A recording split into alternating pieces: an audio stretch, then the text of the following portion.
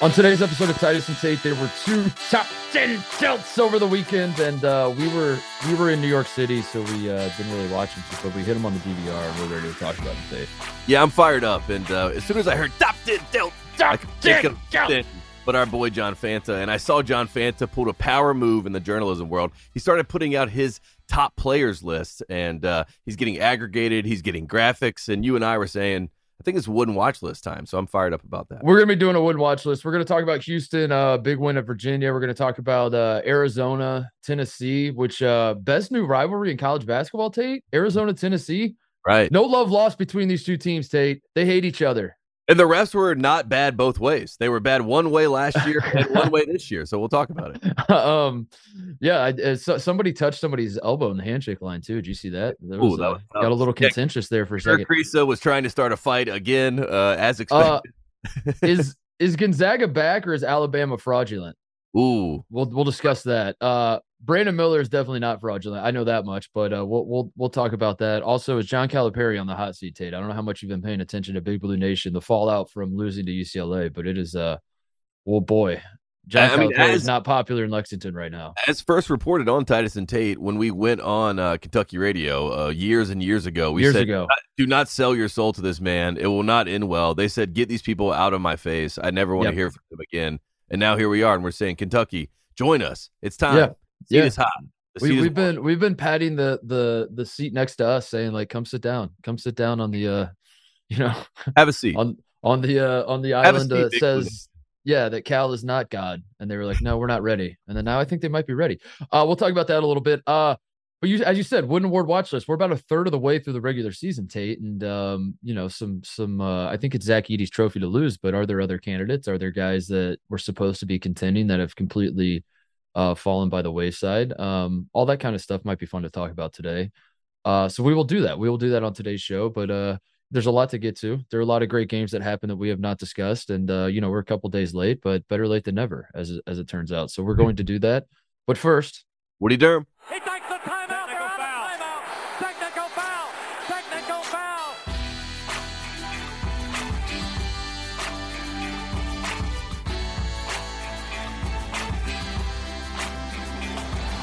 All right, we'll try to figure out which one of these games we want to start with. I'm not sure where you're standing. A quick recap to the recap, Tate, of the Titus and Tate Bowl that I'm still not over, that I'm still I woke up in the middle of the night last night and just said Pete Nance. I almost called him Larry Nance.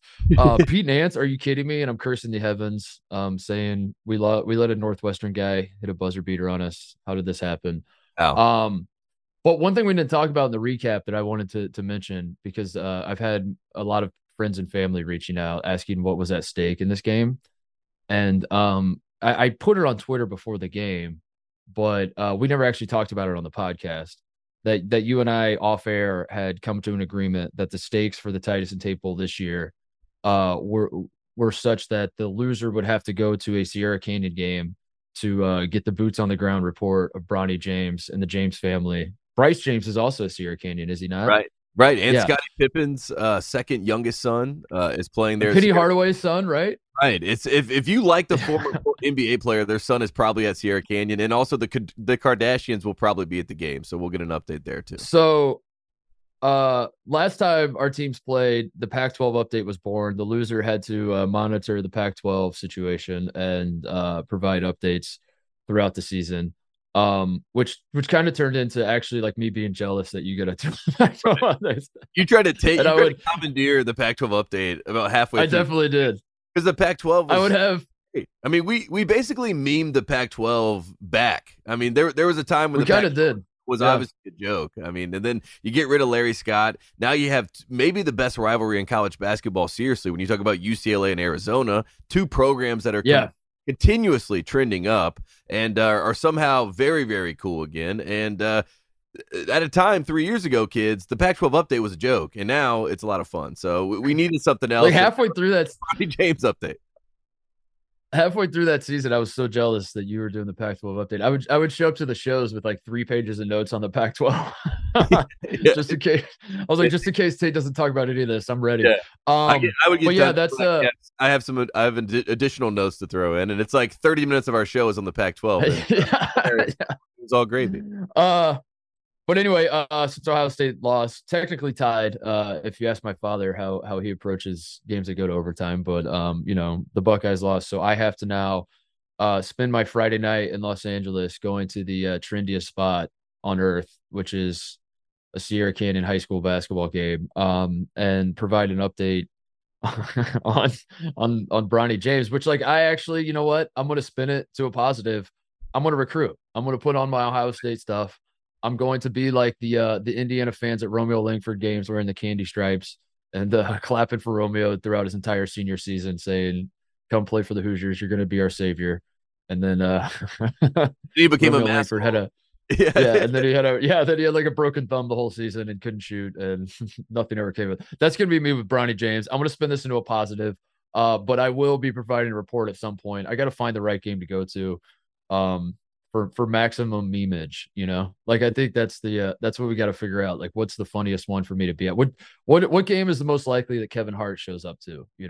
I think we already missed it because it was the 20-year anniversary of Oak Hill and LeBron playing on national TV. They had Jay Billis on the call. Malika Andrews was doing sideline reporting. Carmelo's kid, Kyan Anthony, was playing against Bronny James. I mean, that was the ultimate meme moment. And it also said to me that Sierra Canyon is probably the hottest ticket in LA right now. I mean, Lakers games, who cares? Clippers games, people don't even go anymore. And now everyone wants to go to a high school game. So I honestly, that would be, it's going to be hard something to get tickets because I want to go with you.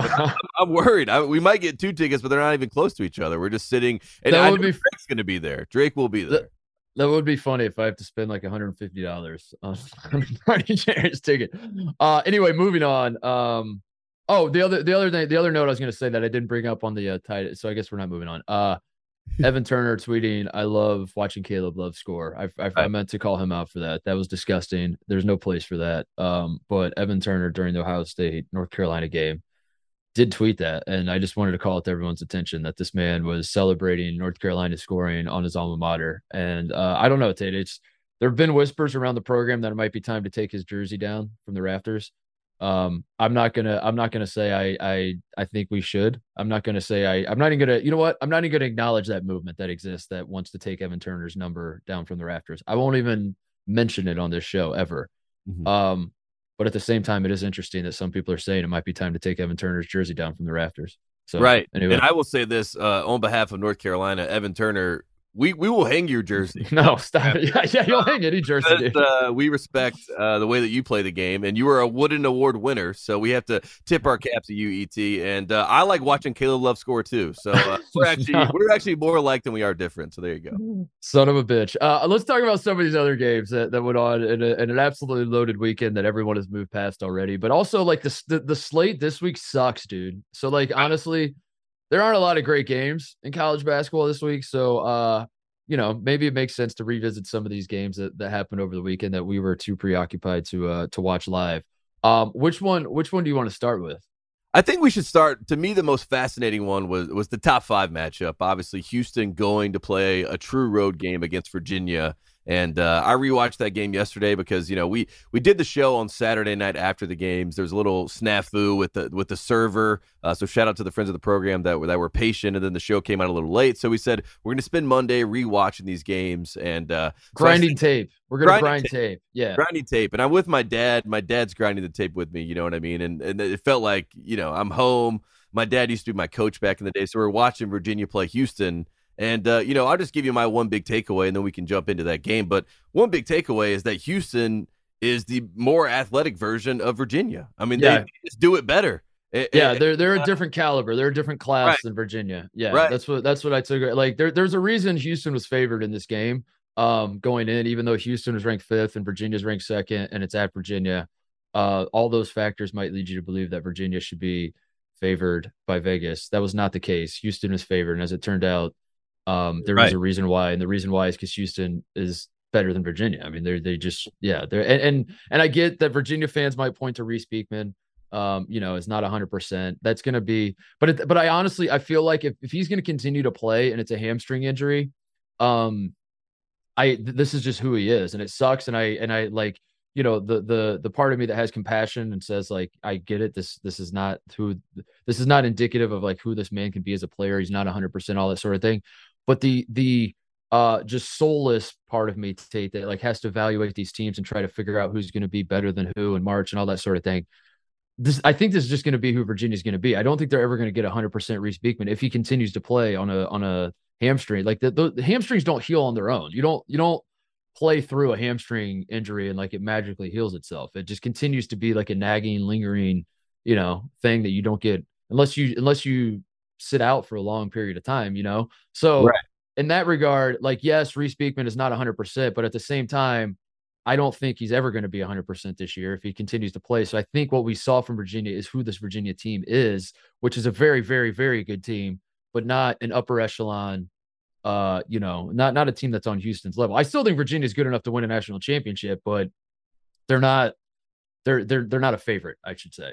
Like I don't think they should be one of the favorites now. Well, it would make sense if Houston did not lose to Alabama that this would have been 1 versus 2, because then you could convince yourself, well, Houston is the one team that is better than Virginia, and maybe you talk yourself into that idea as a Virginia fan. But you're right. I mean, Reese Beekman is, I think, the MVP or most important MIP or MVP of this team. He's either most important or most valuable, whatever you want to quantify it as. But at the same time, when he is playing well, when he is healthy, they are a different team. They can take it to that next level. But like you're saying, I don't know if he'll ever be that this season. So instead of living in that pipe dream that that's going to be the case, let's get guys like Vanderplas to step up. Let's, and Shedrick might be the number one guy on this team. And let's get him to that next level, because with Reese, it's great to have him on the court for 34 minutes like he was in this game, but he's not going to be that ACC player of the year level player if he's still going to be dealing with this neck injury all year. Yeah.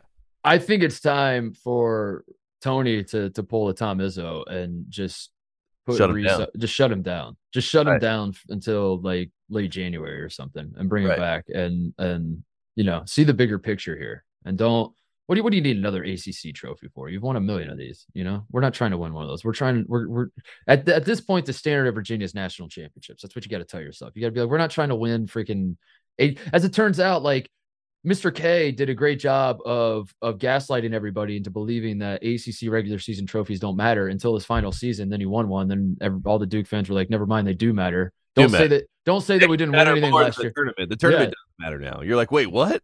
Don't you dare say that Mr. K didn't win anything his final season at Duke. Yes, he did. He won an ACC regular season, and then I turn and look and I say, "Aren't you the same people that said all since 2010 that none of these regular seasons matter?" And they said, "Yes, we are, but this one matters."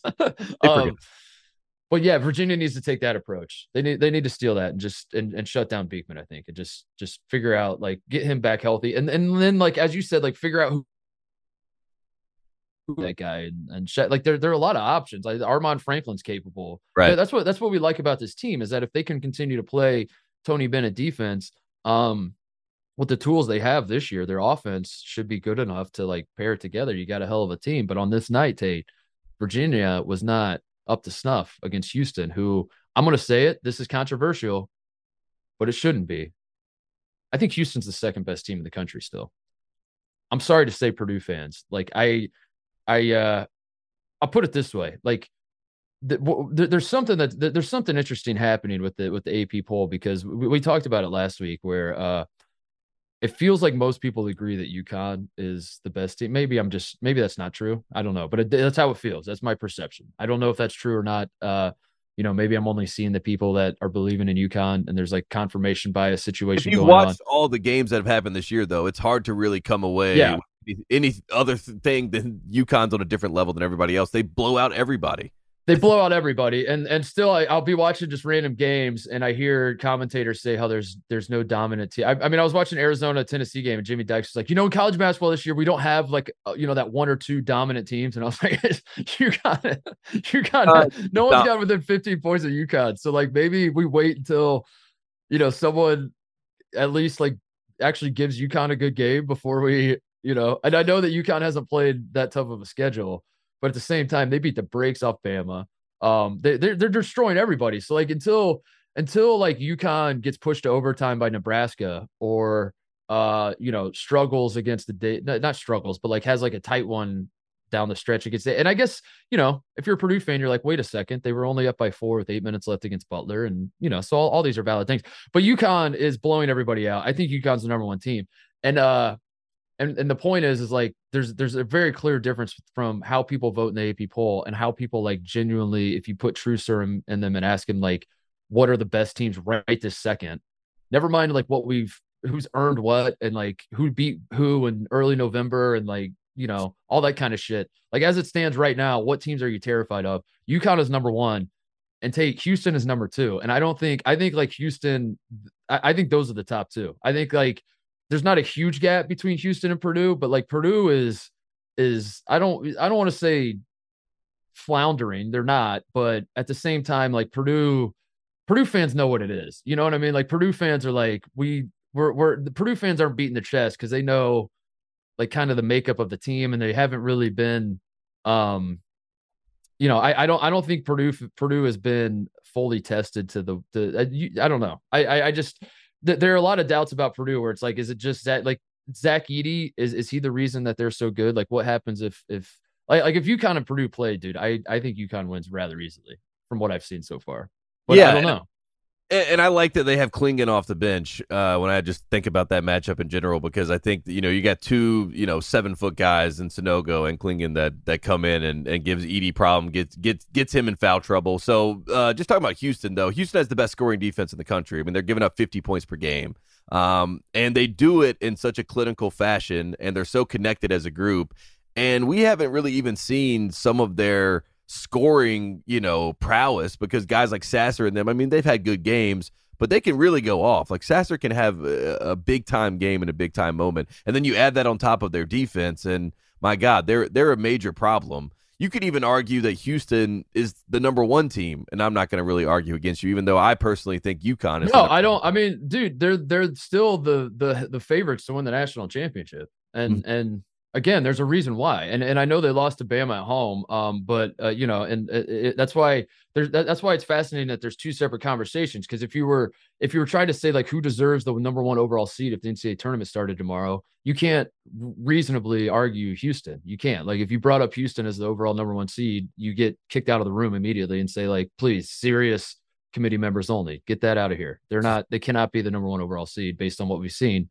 But at the same time, if you're talking about like who we actually think could win the national championship, if you say Houston is your pick still? I mean, because the one game they lost was Bama. Again, you like start providing context to it. Sasser has a mask on, or the eyeglasses we talked about that. Like he has to take them off to shoot free throws, and like I'm watching the game thinking like, all right, if you're better off without them on when if you want them off when you're shooting free throws, then how hope do you have shooting during the actual flow of the game? Yeah. Trayvon Mark fouls out with however many minutes left, which, again, is not is a self-inflicted wound, so to speak. And that like, maybe they could have managed that better and whatever. But, that's to me. And then on top of it, they were beating the hell out of Bama with, they're up like 15 or whatever, and they let their foot off the gas. I'm not saying that game doesn't count. I'm not saying, I'm just saying like, you have to provide context to this stuff when you're trying to figure out what's going to happen the rest of the season. And, that looking back on that Bama game, it was not a red flag whatsoever about Houston. Like my confidence in Houston moving forward has not wavered a little bit.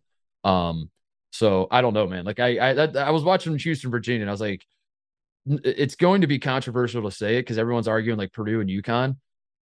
I think Houston's the second best team right now. I think like UConn terrifies me the most, and Houston's second, and then I would probably put Purdue at third. Okay. I mean, I think I'm there with you. And I think UConn's 1A. I think Houston's 1B for me. So that'll be my tiers. There's not even a number 2. And then I think Purdue is 3. Purdue's 1C. Yeah, no, Purdue's 3. They just jumped down. It's like a tie for first, and then they start at third. I also think Purdue doesn't want to be number 1 other than having the Big Ten stat of the year, which was, I think they were the first team I saw to be ranked number 1 in consecutive seasons in the Big Ten since Indiana did it back in 75-76. So shout out to Purdue. I love that stat. They have been number 1 longer than Neil Armstrong was on the moon this year, so that's another big win for the Boilermakers. So I'm happy for them. I want Purdue to be number 1 because they are they're going to lose at Ohio State on January 5th. That's going to be great for us. So that's going to be great for Carolina too. So I think I'm right. It's great for everybody. I want that to happen as well. All eyes. I'm taking Mike Rutherford's thing. All eyes on January 5th. Keep Purdue at number 1. All eyes on January 5th. I do think Purdue is deserving of number one in the sense of the resume and all that kind of thing. And it's not to say that I don't believe in Purdue long term, but there are some cracks to Purdue, like there are very obviously some cracks to Purdue. And they no Purdue fan is saying like we have a perfect team or whatever. Like if you're a Houston or UConn fan though, I don't know. I don't know how else to say it, man. Like I just like if the tournament started tomorrow, I would feel so much stronger about Houston and UConn. And I don't think it's a coincidence that Vegas feels the same way, Like Yeah. there's a reason that these odds are what they are, and it's because those are two very complete teams. And as you said, Houston, for some part of the season, Houston was like mucking it. I remember talking about how Houston's mucking it up too much. And the Kent State game is a great example that they won by, it was like 49-44 as the final score. We want to see offense out of Houston. We're not worried about the defense. We're not worried about the toughness. We're not worried about the rebounding. We're worried about putting the ball in the basket. And when Sasser's rolling and Walker was awesome. The freshman kid against Virginia, he was hitting everything, hitting jump shots left and right. Roberts is when he gets physical and he's like actually a force down low. Yeah, I think he might be their most important player. I mean, Roberts has had a great season, and he doesn't get talked about as much as he should with this group. So Sasser is not like I said, there were moments earlier this season where it felt like Houston was trending towards being like a Mick Cronin Cincinnati team where Sean Kilpatrick runs the offense and then all the other guys just like play physical, tough defense. And and I was like, is this what this Houston team's going to be? This is not what this Houston team's going to be. Sasser, at times, if you didn't know Sasser was the best player on Houston, you wouldn't know he was the best player, like when you're watching him. They're so balanced and so, I don't know, man. I can't help how I feel. And when I watch Houston, I'm like, this team is very clearly one of the top two teams in the country. I don't know how else to say it. Like these are they might be the best, as you said. But I'm just scared of, like, honestly, between you and I off air, I might say Houston's the best team. I'm just scared to say that. I'm scared of UConn fans. I'll admit it. I'm scared to say that and feel the wrath of UConn fans if I said Houston's still the best team in the country.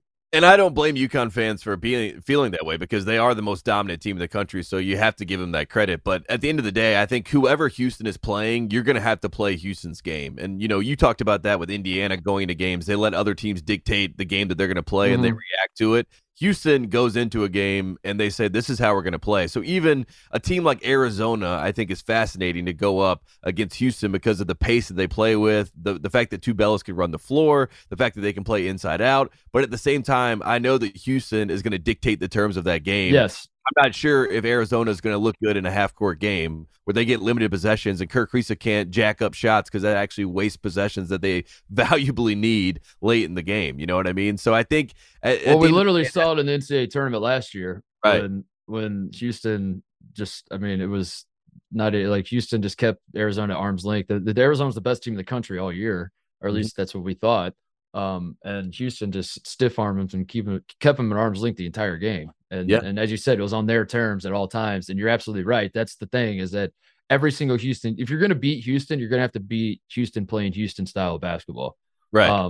And I don't think they're going to have that mind lapse that they had against Alabama in the tournament. I really don't. And I think that they got a little, they just got a little tight at home. And that was the first time they had been playing as the number one team at home in front of their home crowd. They got up by 15. I think that they were coasting to the finish line. And if there's anything we learned about this Alabama team, there's no quitting them.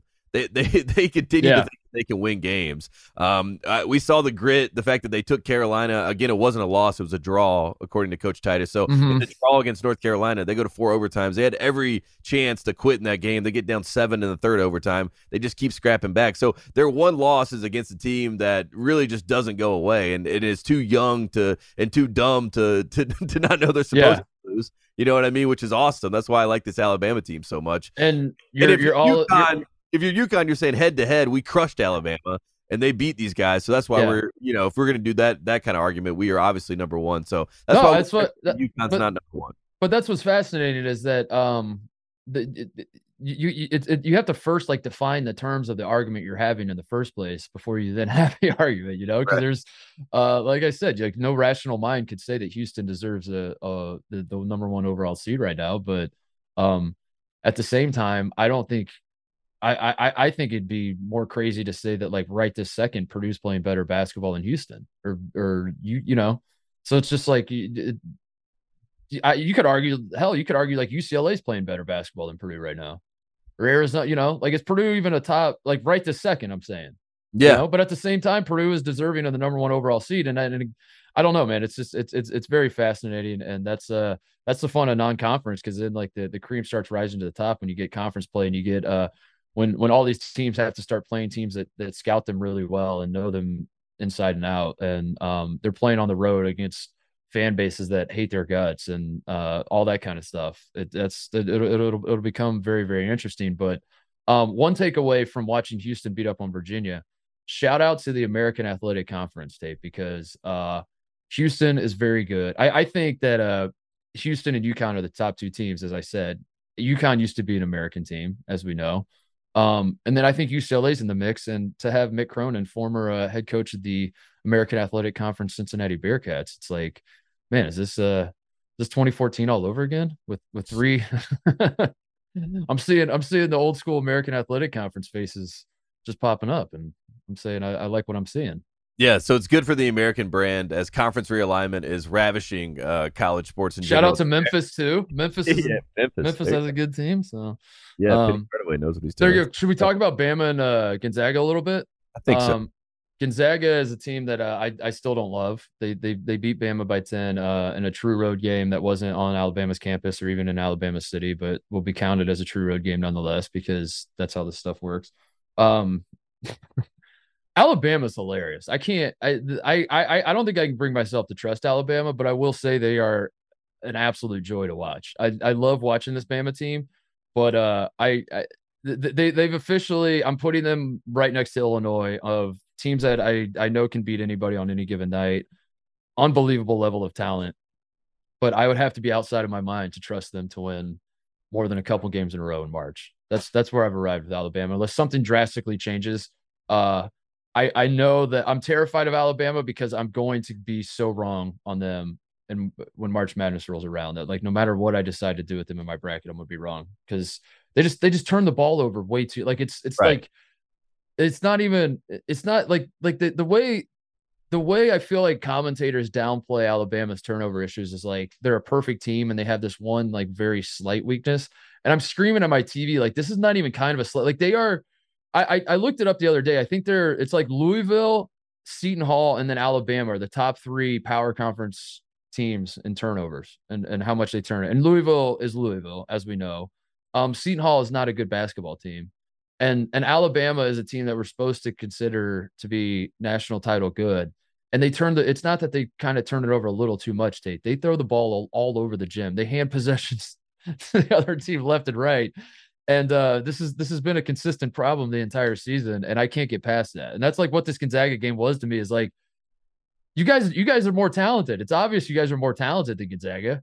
Right. When you give them 20 extra possessions, like of course you're not going to win. 21 turnovers, 11 assists, right? That's what happens. It's crazy. Game. That is just like, there's no way that you ever win in that type of situation, no matter how amazing, Brandon Miller is when he puts up 36 points and everyone's oohing and eyeing. And then, the reaction after this game, it felt like most people were saying Alabama was a one-man show and Gonzaga had Drew Timme and he had help of his, the supporting cast and the other guys on Gonzaga made this game happen. But in reality, Alabama threw this game away, quite literally, throwing the ball all over the place. Yeah. And, they kind of remind me of the Texas team like that Kevin Durant had in 2007. It feels like a team that has a lot of talent. You talk yourself into Brandon Miller. You're saying this guy can Carmelo Anthony a team to a championship. But at the end of the day, they're just a little too green. They're just a little too they're a little too, hesitant to actually play real basketball. They're playing a little bit of an AAU game, and Nate Oates wants to just get as many possessions as possible. So he's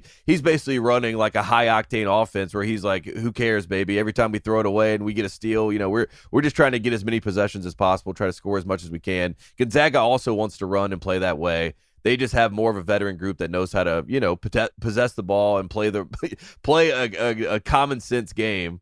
And I don't know, that this Alabama team is awesome to watch, but it's also got to be frustrating at times because you're like, if we just settled down a little bit and had like a true guard to kind of just get us in the right places and figure it out for us, we'd be a really, really dangerous team. Well, that's what's crazy is they got Quinerly and Sears. They got two dudes that are older. Yeah, Quinerly, I don't really believe in Quinerly to be that. I don't guy. understand how Quinerly isn't the guy, like for what they need, like in this regard. Like if I'm NATO, it's like pull Quinerly aside. I say, listen, your role on this team is one thing and one thing only, and it's do not turn the ball over. When you come in the game off the bench, and all of our guys are rolling, and you know, Clowney and Sears is lost. Sears brings a lot of offense to them. He's a ton of fun. Clowney and Miller are the two guys. But Brandon Miller, you know, like like when they're rolling, but they're throwing the ball all over the place. I want you to come in, take a deep breath, calm everybody down, and take care of the basketball. And that simply does not happen. They don't have a single person on that team that I trust with the ball in his hands to not turn it over. And yeah, I mean, on the one hand, it you know, I feel like I'm 70 years old watching basketball and complaining about these damn kids not valuing possession and all that sort of thing. But at the same time, like there's a reason that's kind of a cliche thing to complain about, because like I said, it's not like a one-off thing. It's not like every so often, every fourth game they turn it over like crazy. It's literally every single game. They're throwing every game I've watched of Alabama, they throw the ball all over the place. They're dribbling off their foot. They get charges taken on them. But then there's those moments of brilliance where Brandon Miller is like, you know, he's playing like a number 1 overall pick in any other draft than this year. And that was the case against Gonzaga, and he was awesome. And yeah, like the narrative for Bama coming out was like Brandon Miller didn't have any help in this game, but also like, I don't know, there were at least 2 possessions that I remember where Gonzaga scores, they inbound the ball to Brandon Miller, and he dribbles like 15 times with 0 passes and puts a shot up. And I think he scored on both of them, which is really good. That's the goal. You're trying to score, but also like towards the end of the game, Gonzaga starts doubling him. There was one ball screen that comes off. They just straight up double him and trap him, and he has to get rid of the ball. And I forget who was calling the game, but they're like, man, if Miller could just get some help, he'd be. I was like, well, these guys have been standing there for the last 20 minutes. They've just been standing there with ice cold legs. Like now all of a sudden they have to, you know, make plays. And I don't know. It's I hate the way they approach the game in that regard.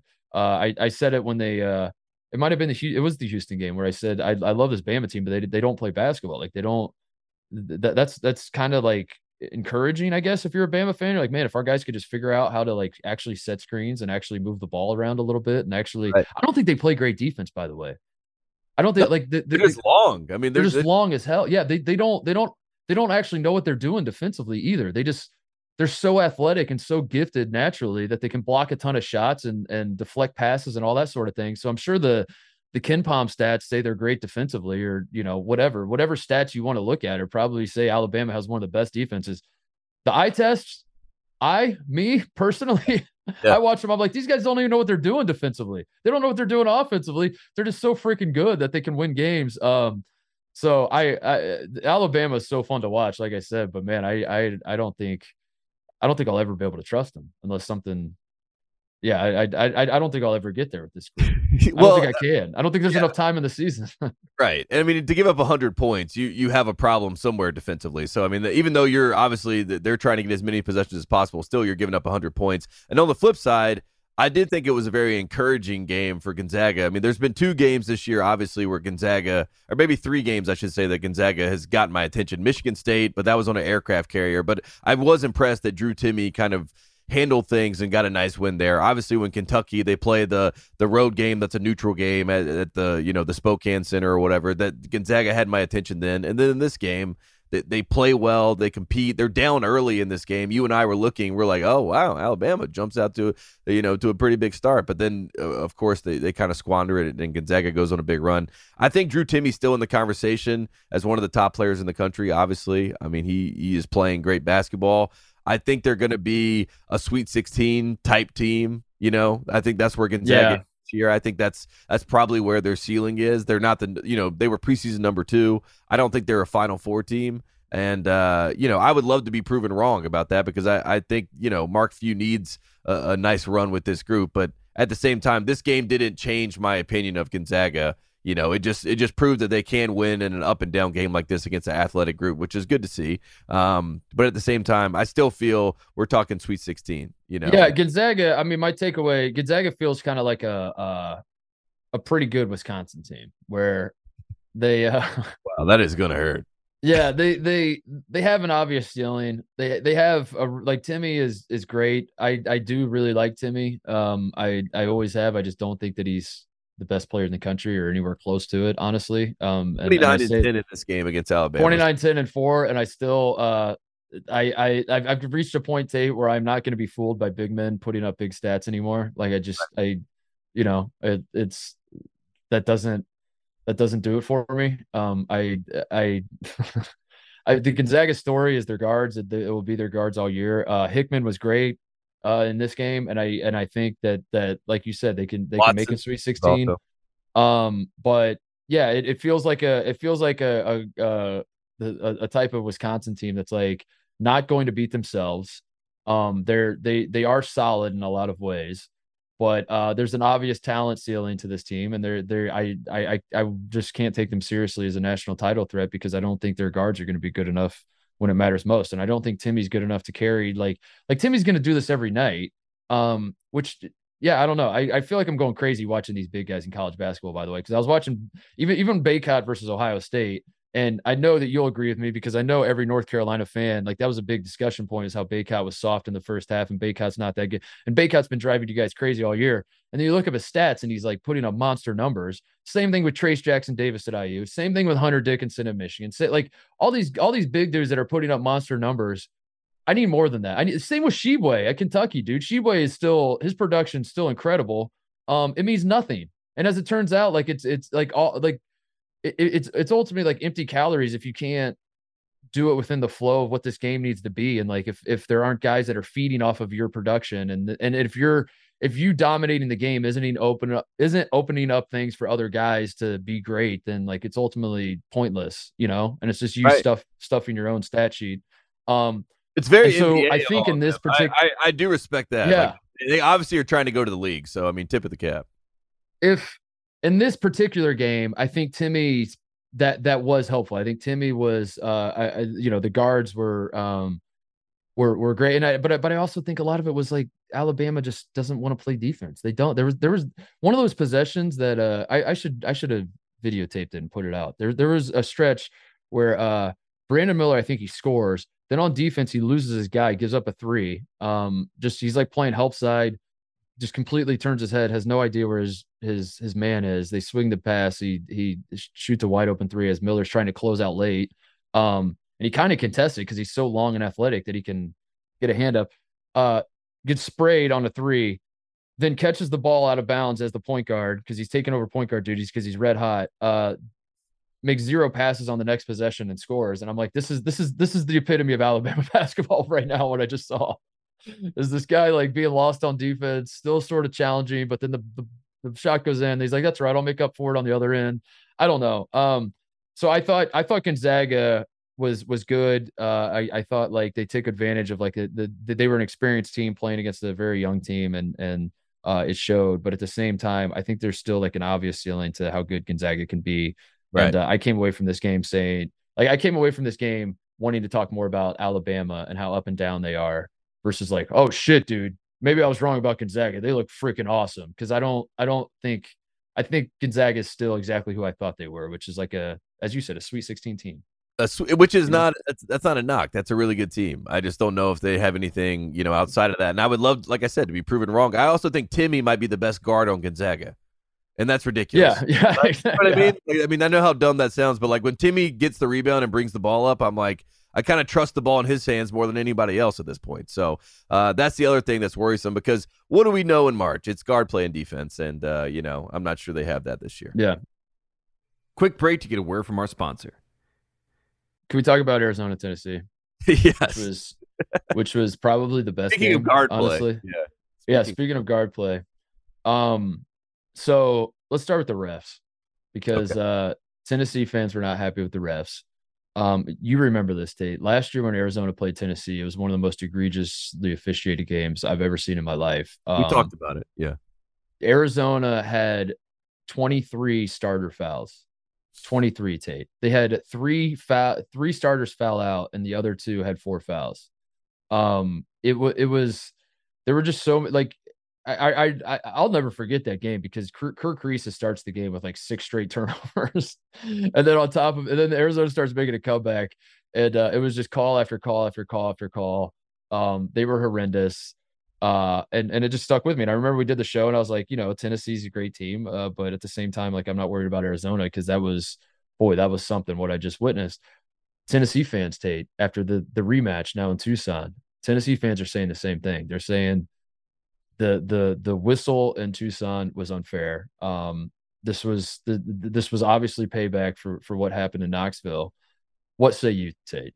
As a fan who watched the game. I said to you that Tommy Lloyd, I hope that he went to that, officiating crew after the game last year and said, you owe me one. And I hope that he hired that same crew. I didn't look that up, but in my mind, he did. He brought in the exact same crew from last year and said, do what you did in Knoxville, but just do it in Tucson. And that's how the game felt. I mean, let's just be honest. I mean, Arizona takes 27 free throws. Tennessee takes 10. Look at the foul, discrepancy at the end of the game. It's a lot. And if you're a Tennessee fan, you have every right to be complaining and saying that was the difference in the game because, I mean, Ziegler was amazing in this game. We can talk about Zakai Ziegler, but, I mean, he's one of my favorite guards in the country, and this was a nice little breakout performance from him. But in general, if you're a Tennessee fan, you say if we get a fair whistle in this game, we probably come away with a W, which is totally fair because guess what? If you're an Arizona fan, you say, well, if we got a fair whistle in Knoxville, right, we come away with the W. So it felt very even, right? It was a payback game. It was a kind of, you did this, now we do this. We're all square. And then after the game, there was a little bit of a scuffle. There was heated moments, and I think right now we need a rubber match because, and maybe we do it at a neutral site because we now know if we play a true road game that the officials are going to give home calls, and that's what college basketball is about. We all know how that is going into a game, but when it's right in your face like it was a little bit, especially last year in Knoxville, and then in Tucson this year, you just got to tip your cap and say congrats on the home game. I do think there were the most egregious stuff was towards the end of the game. The Vescovi drive, I think, was on Tubelis. And I think it was like a 4-point game at that point, and like a minute left, and Vescovi doesn't get the call. And then I think Tyreek Key goes after the ball, and their bodies flying all over the place. It's absolutely rocked. And John Higgins is just shrugging, like which is like almost like if you see a ref put his hands up, that's like almost worse than him not putting it, because like Higgins is trying to say like, I didn't see anything there. Like that's not a foul. But I would almost rather you not do that, so then I can tell myself that you just completely didn't see it. You just didn't see it. But when the ref puts his hands up, he's like, "Oh, I saw it, but that's not a foul." And you're like, "You fucking saw that and still didn't blow the whistle?" I just got tackled. Yeah. But no, man, I went back and rewatched. I watched this game twice, and I was trying to see Tennessee fans' point of view, and there was definitely a lot of ticky-tack bullshit in the second half, and I would have been losing my mind if I was a Tennessee fan. But I guess if you're like the biggest difference to me though is that Tennessee was shooting a lot of threes. You're playing against an Arizona offense that is not physical. Arizona defense, I mean, that is not physical. Arizona has no interest in really playing defense. Most of the time we've seen these guys play. They are trying to. They're almost like wanting you to just shoot real quick so they can just go play. So they can get the ball back. Yeah, exactly. Yeah. They're like, we want no part of this. And Tennessee shot a lot of threes. And then meanwhile, like Tennessee plays super physical defense and Arizona plays inside out. So like on the one hand, like, yeah, the fouls were definitely not equal. Tennessee is a team that, as Jimmy Dykes kept pointing out, they shoot way more free throws than their opponents usually. And on this night, they were not. And so that can be a little jarring if you're a team that's used to getting to the line and now you're not. But the factors at play of like Arizona playing inside out against a very physical defense, and then Tennessee shooting a ton of threes and not playing inside out. Like, I don't know, how many times Tennessee fed the post in this game. They barely did. Against a team that doesn't want to play physical defense, and frankly, like if you drive on them, they'll just let you go half the time and score at the basket if you want. I think that makes sense as to why the fouls were imbalanced. Now, what I will say is that Tennessee, like the frustrating part if you're a Tennessee fan is you're playing the same style of defense you played all year. And all of a sudden they're calling this ticky-tack bullshit. And that has to be frustrating because you're like, this is the Tennessee takes the approach of they can't call them all, and there are a lot of defensive minded teams out there that do take that approach where they're like, we're just going to play physical. We're going to dare the rest to call them all. And on this night, Tate, I felt like the refs were calling them all. And Tennessee fans were like, "How are you? Why are you doing this to us? Why are you doing this to us?" And Tommy Lloyd was like, "Remember last year? That's why we're doing this to you." Yeah, he shook the refs' hands and said, "Thank you, guys. I knew that you could get it done, and they got it done on this night." Plagic with the tech in the first half. I don't think he did himself any favors. I think was part of the problem too. Rick Barnes said after the game, he was like, "I'm tired of his antics," which is like, the most coach thing you can say about it. But this is also a very Eastern European feel of a game, right? It felt like this was a very international flair. There's a lot of flailing of arms. There's a lot of middle fingers being thrown. I saw Ballo flip off the Tennessee team as he was walking back to the It's amazing. I mean, and then Kirk Reese is trying to fight. He's trying to get in their huddle. It felt you were watching like Euro hoops. So if you're an NBA fan, this was your type of game, right? We needed flares in the crowd and flags being like massive oversized flags. Out. Yeah, just like people were waving flags of Mali. But Plagic with the first half tech, I don't think he did himself any favors for the rest of the game. In fact, I thought he was lucky to not get tossed in the first half in general, because that one call where he already had the tech and then he started screaming when I wouldn't have tossed him, but I'm just like, you're kind of bringing it upon yourself. Like you can't do that, and then also if you're Plagic, be like, why am I getting treated unfairly when you're skating on thin ice to begin with these refs. I don't know. Kriisa was flopping all over the place like he always does. He got a couple calls, but then other ones he didn't. And I don't know, man. Like I thought it was bad. I thought it was imbalanced, but I'm sorry to say Tennessee fans are going to be very pissed off to hear this. No, they're not. They're a rational bunch. Tennessee fans are they're rational. They're level headed.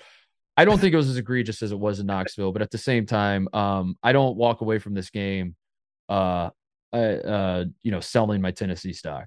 If you put it that way. Tennessee's Tennessee's awesome. I love this Tennessee team. Yeah, when I was talking about the ceilings of the teams, and I was talking about Gonzaga as a Sweet 16 team, when you look at Tennessee, I still think Tennessee could win the national championship. And I know that people hear that. And absolutely. They're like, Rick Barnes is the coach, and they roll their eyes, and they say, show me in March. But in reality, Tennessee is that good of a team, and they have that good of guard play that they could win the national championship. And that is awesome. And I think both those teams that played in that game could win the national championship this year, Tennessee and Arizona. And if they play again in the tournament, it would be a great game, because then the officials and the whistles and the home crowd and all that sort of stuff take it out. Let's see what they do head to head. The funniest part and the worst part about this game is that Arizona should have been riding high, but Kirk Kriisa does Kirk Kriisa things as he is prone to do, and tries to get up in the face of Vescovi after the game. Courtney Ramey's right there next to him. They're saying whatever. They're pushing and shoving. And then you go into the locker room and Tommy Lloyd's having to reprimand these guys and discipline them and tell them to stop doing that, instead of saying what a great win against, a top 10 team, at home. And that, to me, is why I worry about Arizona, because whenever things are going really well, I said this to you while we were watching, Kirk Kriisa is a lot like Reese Bobby of Talladega Nights fame, where, Ricky Bobby's dad, played by Gary Neal. But every time things are going really, really well, he gets that little itch, and he's like, I just gotta, I gotta get out of here, right? I gotta self-sabotage, or I gotta do something. And Kirk Kriisa is Reese Bobby of college basketball to me. Every time things are going great, and Arizona's trending up and it's perfect, and you're like, this team could really do it, Kirk Kriisa is like, watch this. And I don't think that's a good thing. I'm hoping that he grows out of that phase, but I swear to God, Titus, he cannot help himself, and he did it again in this game, and that took a little bit of luster away from me for giving Arizona a big time win at home. So. Well, I'm glad you brought this up, because here's another controversial opinion I have. First controversial opinion: I think Houston's the second best team behind UConn. Second controversial opinion, Tate: I don't think I think Arizona is one of the 5 best teams in college basketball. I don't think Arizona can win a national championship. I don't think they can. Because of the guard play. Because of the guard play. And it pains me to say it, because I absolutely love this team. And we left Maui saying like this is the best team in the country, and I still feel like they can be. I do love this team, and they're so fun to watch. And Tubelis, we'll talk about it here in a second, very much in the hunt for Wooden Award. But I can't trust Kirk Kriisa. I can't, and I love the guy. I love watching. For some reason, like he's a total shithead, and the type of player that you should hate, and I do hate him in a lot of ways, but I hate him so much that I love him, like it's like so I think I love him. Yeah, he's such an absolute goofball I think that's what it is. Like he flops and then he like smiles and winks at the camera and like hams it up, and you're like, you're such a piece of shit, dude. But at the same time, how can I be mad at you? Damn it, I respect it. But God damn it, I respect, that's how I feel watching him. I generally want to cheer for Kerr Kriisa, but as you said, man, like the guy, there's some sort of tick at this point. We have enough data on this man that like he can't. He has an inability. He has an inability to just step on your throat. Like he just can't do it. If things are going too well, this man will find a way. When he's not even in the game, Tate, he's on the bench and he still finds a way. Arizona's up 10. Ramey hits a big shot. Like Tennessee's not going to quit. Tennessee doesn't quit, but like that was the moment in the game where if Tennessee starts to pack it in, or Tennessee starts to get a little desperate or whatever, like that was the moment. Was Ramey hits the shot to go up 10. The place is going bonkers. Maybe Tennessee gets a little rattled and starts to unravel a little bit. But it's always going to be a what if. We'll never know, because Kerr Kriisa is like, watch this. I'm going to hand them 2 free points. I'm going to walk out onto the court. I'm going to walk out on the court celebrating and talking. And then pretend like what, me? Like you're calling that on me? How did I, and he does this all the time. He flops all the time. And then like when he doesn't get the call, is incredulous as to how he couldn't possibly have gotten that call. He throws the stupidest passes you've ever seen when Arizona, like all you need to do is just like make the smart plays and put this team away. Like you have the 13 points with 3 minutes left. Kerr Kriisa is like, let me throw a behind the back alley-oop, and you're like, what are you talking? When it's the time for the exact opposite. It's like, if you just make like a simple play right here, they're done. They're on the brink. All you have to do is just take one finger and push them over the edge, and that team is done, and you guys win. And instead, Kerr's like, watch this. And I'm like, I don't want to watch this, Kerr. Stop it. Yeah. I don't know, man. I can't. I pulled this stat for you. Kriisa, Ramey, and Larson, the starting 1, 2, 3 men for Arizona, are averaging 6.8 turnovers per game, Tate. And I know Arizona plays at a faster pace. I know that they get more possessions, more opportunities to turn the ball over, all that sort of thing. But just for comparison's sake, Purdue starting 1 through 3 are averaging 3.7 turnovers a game. UConn starting 1 through 3 is averaging 5 turnovers a game, which feels like Purdue's taking care of the ball, but Houston's averaging 4.4. Gonzaga's 5.2. Gonzaga plays fast. They're starting, and we don't even love their guards, Tate. And Gonzaga is starting 1, 2, and 3 men are averaging 5.2 turnovers, like almost 2 fewer turnovers a game than Arizona's are. And on top of that, like Arizona's guys, like it'd be one thing if they were averaging these turnovers, but say like one of these guards was, if Kerr Kriisa was, Scoot Henderson level of talent, or Jaden Ivey. Jaden Ivey's a good example. Or Benedict Mathurin, like a level of a scorer of that caliber where you're like, all right, so the turnovers are bad, but at the same time, the trade-off is like, this guy's capable of going for 40 on any night. So we live with it, whatever. That's not the case. So I am genuinely concerned for Arizona. I'm going to be honest. I am for March run. Like, right. I think they're good enough to, I do think they're one of the best teams in the country. But to win 6 games in March, I don't trust that these guards can take care of the ball. And Kerr could not self-sabotage 6 straight games. And Larson is sneaky bad too. Like Larson is sneaky a self-sabotager as well. He definitely gets complacent at times. I mean, he can look amazing, but he can also just be, he was absolutely off in the first few games in Maui. I think that to me, the guy that they really maybe can lean on is this Boswell kid who came in. He had 2 assists, but he's a 5-star point guard. And maybe there's a world in which, they can develop some depth behind Kerr, because that's what I really worry about. Like, 0 bench points in this game, Tate. 0 bench points. And if Kerr gets thrown out of a Sweet 16 game because he's doing some stupid stuff and he gets his second technical and he gets tossed, right now we don't have anybody to play point guard. And we have the 2 best bigs in the country, and we have nobody that can make an entry pass to him because Courtney Ramey wants to take threes, and Cedric Henderson wants to take threes, and Pelle Larsson wants to take threes, and then Ballo and Tubelis are like, hey, I'm open. And honestly, like I was saying about Timmy, the best point guard behind Kerr Kriisa on the Wildcats, outside of maybe Boswell, was probably Tubelis. Like Tubelis probably can get the rebound like a Jokic or a Sabonis now with the Kings and bring the ball up and run the offense and run a little high-low with him and Ballo, and that might be their best, most secure way of actually protecting the ball. You just threw out a scenario that Kerr Kriisa might get ejected in an NCAA tournament game, and I took it seriously. Yeah. Like, that's where we've arrived with the Creasy experience. Is like any other player. If you're like, yeah, one thing I'm worried about with Purdue is what if Zach Edey throws an elbow and gets a flagrant too and gets tossed. That's a serious concern I have. I'd be like, dude, what? Like, the chances that happening are so little. Like, why would we even talk about?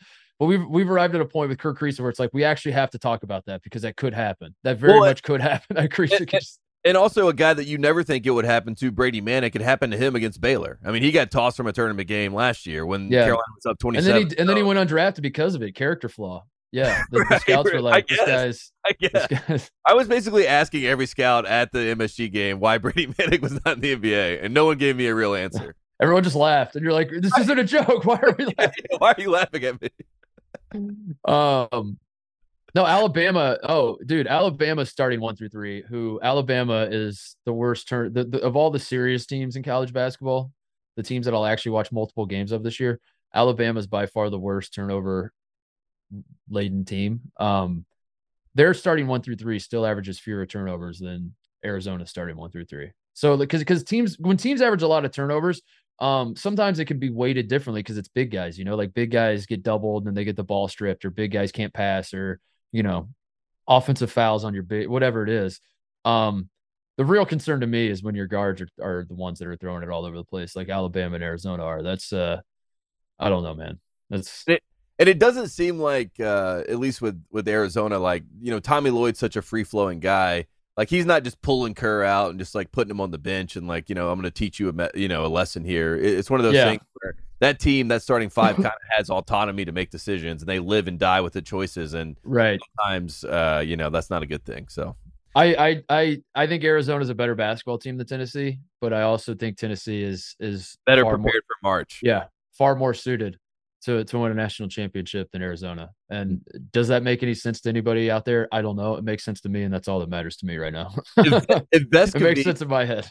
Right. If Vescovi was the starting point guard for Arizona and Kirk Creasy was the starting point guard for Tennessee, I think that actually would be like a great move for both sides. Not in the world that we do or whatever, but like Vescovi is kind of what you need to just get these big guys eating. And Tennessee needs kind of a scoring guard to at least be a threat from that position. And Ziegler stepped up in this game. Yeah, exactly. I think Tennessee's offense is good enough. I'm there with Tennessee's offense. I think it is. I think Tennessee is. I think their offense is there. We'll see. I don't know. They got Mississippi State, I think, on the 3rd. Mississippi State, great surprise in college basketball, playing great defense. So that'll be interesting. Like that could be a big muckfest state, the Tennessee versus Mississippi State. But that's what I want to see out of Tennessee. I don't even care about wins and losses. I said that when they played Maryland. Whether you win, lose, otherwise, I don't care. Whether you hold a team to 12 points or 112 points, I don't care. I'm talking about Tennessee here. All I want to see out of Tennessee between now and the start of March Madness is an offense that I can believe in. And I saw it against Arizona. I did. I was like, the pieces are there. They're hitting shots. They have multiple guys that are threats from 3, and Ziegler's awesome, and Vescovi and Tyreek Key is a great wrinkle for them because he is an absolute shooting threat. Like he doesn't hit every shot, but you have to honor it. Yeah, you have to honor it, dude. You have to, when he's coming off a screen, defenses, he puts pressure on defenses, and they do have to close out to him. And I don't know. So you can't just pack it in on Tennessee and watch as they just brick shot after shot after shot, and then you beat them 51-46 and wave goodbye to Rick Barnes. Like I don't know if that's going to work on this team. So I like what I see out of Tennessee. I think they're well suited. So yeah. You want to do a little Wooden Award talk before we I'm very wrap this up, because this is we're going to be fully transparent here. I saw that Arizona, the Arizona basketball Twitter account, tweeted out a graphic that John Fanta and Dick Vitale have Tubelis in their top 5. That he's like an All-American. That according to our friends Dick Vitale and John Fanta, Azuolas Tubelis is one of the 5 best players in college basketball, and they were paying their respects to those 2 big J's. And I was jealous, Tate, because I was like, I'm pretty sure Tate and I both also think that Tubelis is one of the 5 best players in college basketball. Like, why are we not getting mentioned in this stuff? Right. And then I realized we gotta do more of this. We gotta actually put out our top 5s and our lists so we can get aggregated, so like people can say, like, according to Titus and Tate, these guys are the All-Americans and all that sort of thing. So We should do that. And we are Wooden Award voters, and we are going to vote on this stuff. So we gotta let the people know where we stand on this thing. So Wooden Award, where do we stand? Where do you stand? I stand in a place where I think, I went through the history of the Wooden Award. It started back in '76. Marcus Johnson was the first winner, UCLA guy. That felt right, the original MJ. And then after that, it was Phil Ford, it was Larry Bird, it was Michael Jordan, it was Ralph you go through the list of these winners, and the Wooden Award has never gotten it wrong. And for us to have a vote, I just want to say I'm honored. Chris Mullin, David honored. Robinson. If you're going to be an NBA superstar, you won the Wooden Award, unless you're Christian Laettner. Christian Laettner was the first Wooden Award winner that actually broke the seal and was a bust. But everybody else went on to have success and star at the next level. So outside of 1992, which was obviously, a big blip, maybe even a bomb as far as like misses in the NBA draft history, everyone else is a winner. But I'm excited. I have some honorable mentions before I get in my actual watch list. If before we get into our top 5, if you're okay with that. My first honorable mention in my Wooden watch list is Donovan Clingan of Connecticut. Whoa. He is on my list. He is on my Wooden watch list. A lot of people will say, "What, a guy coming off the bench is on your watch list? How Sway? How can that be true?" Best PER in the country. And look, I'm not a PER guy per se. I don't necessarily, unless it helps my argument. Right, exactly. That's what Vin Scully said. He said analytics are just for, argument support, right? Nobody cares. But for this argument right here, Donovan Clingan is on my watch list. He's not in my top 5, but he is on the watch list. Again, best PER in the country. You're watching him. You're literally watching him. You're watching him play basketball. So I am watching this man. He is locked in, and who knows? He might end up being in my top 5. We'll see what happens. Another man, honorable mention. We love him to death on this program. Baylor Shireman. Of Creighton Blue Jays. Creighton Blue Jays, I know a lot of people are saying they're falling off. They're saying, what is happening with the Blue Jays? I'm not done with them yet. Baylor Shireman, 7 double-doubles in 12 games. That's 4th in the country. Find me another small forward that is in the top 5 of double-doubles in the country. You won't find one. Baylor Shireman. And again, you're not giving him an award. You're just saying you're simply watching him. So I am simply watching this man. You can't come at tape for this. Yeah, I'm honorably watching this man. Another man who is on my honorable mentions on my Wooden watch list, RJ Davis, specifically in Madison Square Garden. That is only going to be one game this year. But as far as RJ Davis, when he is in Madison Square Garden, this is his city, to quote RJ Davis, and he is on my honorable mentions. Unfortunately, I also watched him in Madison Square Garden, so I'll have to put him on my watch list as well. Watched. You watched it. Legacy : watched. You watched it. You saw it. 2 more honorable mentions for me. Kerr Kriisa is on my honorable mention list just for the antics and also a triple-double. There have only been 14 guys to have a triple-double this season in college basketball. Kerr Kriisa is one of them. And then finally, my honorable mentions, Caleb Love and Jalen Wilson. They are in a battle for the most FGAs. My favorite stat in basketball, FGAs. You were on my Wooden watch list based on your field goal attempts. Jalen Wilson right now is leading Caleb Love almost at the 200 mark. Caleb Love is at 194. Caleb has actually made more field goals than Jalen Wilson, despite all the haters talking. But both these guys trying to see who can take the most shots this season. And I'm excited. This Kansas team. They're hilarious. They're hilarious, dude. They're hilarious because they're actually, it's actually working. I think it's going to work. I kind of like it. Like, how can you have a team? Yeah, just it's a team full of wings, and they've given no thought to any sort of. It's just like it's completely broken the mold of what Bill Self basketball, of what I believe Bill Self basketball to be, and I don't know, it's working. So I guess I'm quickly to point out the Indiana game. I went on assembly call. Shout out to those guys, for having me on to talk about the Indiana-Kansas game. And I went on there, Titus, a little bit brazen, so I have to apologize to those guys. But I said Trayce Jackson-Davis is going to wreck Kansas. They have no inside post presence. Who's going to guard Trayce Jackson-Davis on Kansas? And I guess KJ Adams said me. And KJ Adams absolutely shut him down. And again, like you said, that's another wing. KJ Adams is like 6'8", should probably be playing small forward, but somehow is playing the 5, and it's working. And Jalen Wilson's taking step back threes. Can you imagine going, dude? Go back to, you don't even have to go back that far. Go back to 2020 and tell me that Bill Self has a team that is starting a small forward at center. 3 years later, he'll be starting a small forward at center. And I'm like, oh my god, dude, what? Did they even make the NIT? And it's like, no, they're actually a top 5 team. And they're scary. They're really scary. So there you go. Yeah. I guess my honorable mention, I don't know. I categorized it as I made a list of guys that have already lost. I did that. I was like, okay. this is, I like that, because I was trying to like guys who were on watch list to start the season, and are already out. CBS preseason third team All-American Derek Lively for the Duke Blue Devils. I think it's fair to say he's not going to be I would say, yeah, he's not going to be. Has he made a shot outside of a dunk yet? I mean, someone show me the tape of that. So I'm gonna go ahead and say Derek Lively will not win the Wooden Award. No. I think Trace Jackson Davis has already lost. I think there's nothing he can do to win the Wooden Award at this point. I don't know, man. Maybe over. Not. Maybe it's not. Over. Maybe I'm talking myself into like he just completely destroys Zach Edey twice, which is a tough ask, but no, it's over, dude. It's over. I think it's over. Like KJ Adams killed his campaign, in my opinion. Yeah, I think TJD. I think he could still become an All-American. I think there's a path to that. He could be Big Ten Player of the Year if he destroys Zach Edey. There you go. But there's not. I don't think there's a path to him winning the Wooden Award anymore. Hunter Dickinson's another guy. His path is done. Right.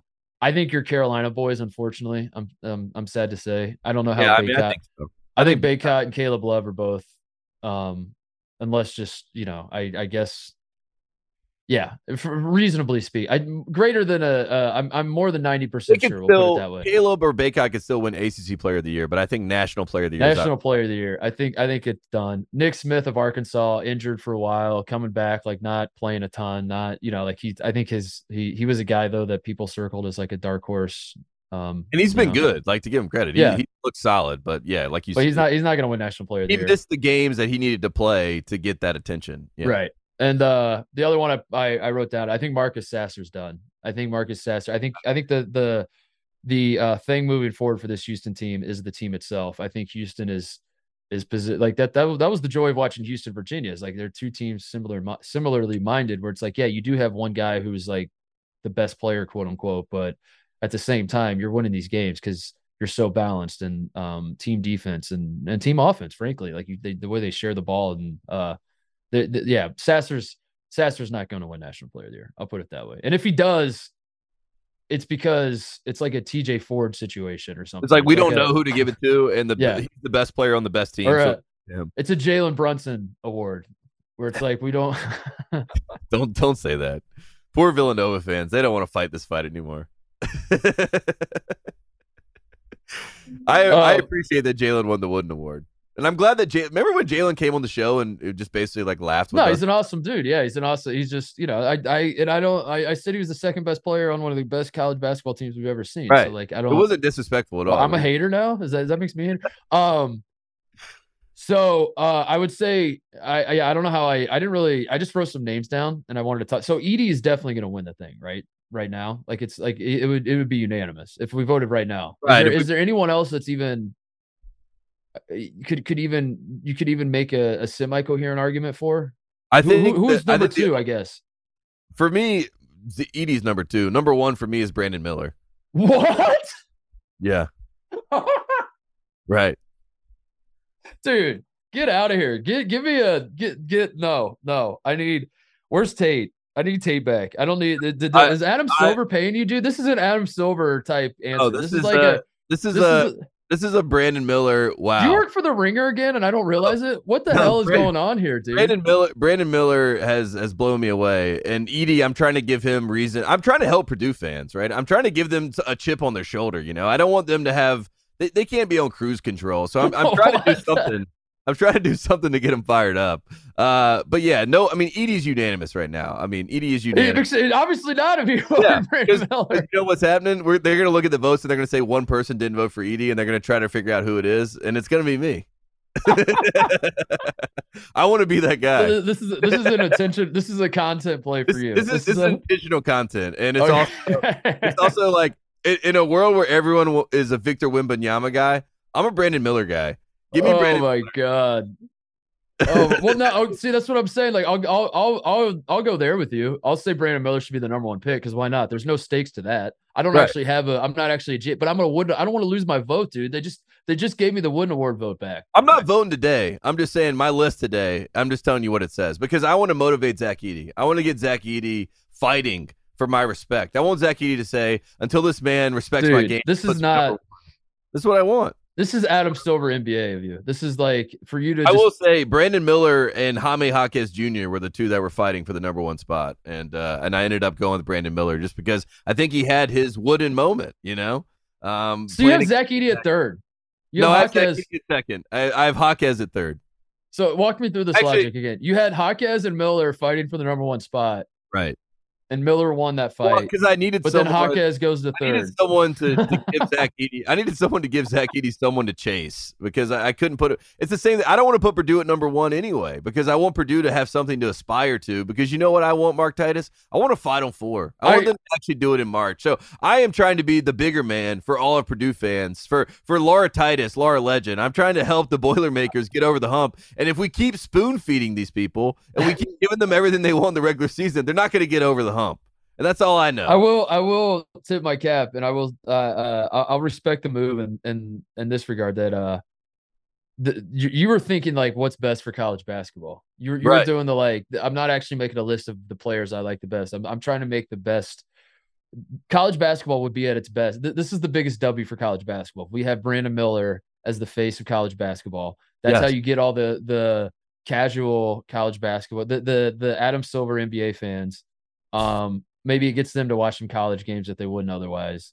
I want the general population to say, "Wow, this Brandon Miller guy, he's really good." I have Brandon Miller as a first team All-American right now for sure. There's no doubt about that. So it's not that part's not. But saying he's best.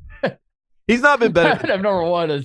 He's not been better than Zach Edey, but he's number one on my board, and it's my vote. And deal with it. You know that's what it is. All right. If Brandon Miller scores 36, if he scores 36 like every night, he's gonna pass Zach Edey for sure. But right. Come on, man. I have probably unanimous, but right now Brandon Miller's got my. Well, I was so the reason I wanted to do this is because as I said, Fanta and Dickie V had Tubelis as first team All-American, which says that they have him as one of the 5 best players in the country. And Arizona Twitter account was like, sick. We gotta give our guy props.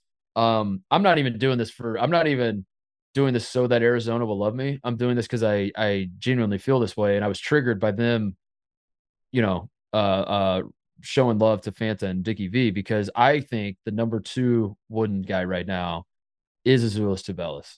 Right. I genuinely believe that. So when I saw that they were like, wow, thank you guys for having him first team All-American, I was like, first team All-American, buddy, I have him number 2 behind Zach Edey. I have him very much in the Wooden Award hunt that if Edey slips up, if Purdue, loses a few games that they shouldn't, and all of a sudden like the story behind Edey isn't like this gigantic man who is leading college basketball's most unstoppable team, and Purdue is like ranked 21st or something because they've lost 3 of 5. And all of a sudden the Wooden Award's there for the taking. Azuolas Tubelis is going to scoop it up and run with it. And I'm going to tell you why, Tate. It's not even just about the stats. The reason I think this man is number 2 is because he makes Arizona's entire, their entire situation work. The whole reason Arizona is so good right now is because they can play Ballo and Tubelis together. And how great of a luxury is that? How many teams do we see around college basketball have 2 great big men, and they can't play together because they just can't coexist in that sort of way where they can play off of each other. And because Tubelis is so skilled and such a great passer from the high post, and he's the reason that they can play together. And then the reason that they can play together, other teams have to react to that, and they have to play 2 big men together that they don't want to play. And if they don't do that, then it's a huge mismatch. If they do that, then suddenly they're put in a position where they're playing 2 big guys that they don't want to play together on the same time. He creates so many problems for the other teams when you're going into these games. And that's before you even start about his production. That's before you even look at like him averaging 20 and 10 or whatever it is. I didn't even looked at his stats. What is he averaging actually? But it is like 20 and 10, isn't it? Yeah, it's like 19 and 8, but basically 20 and 10. Yeah, I mean, whatever. Ballo's averaging 18, right? So the 2 of those guys are unbelievable. But Ballo can't average 18 if Ballo can't even play if Tubelis is Trace Jackson Davis.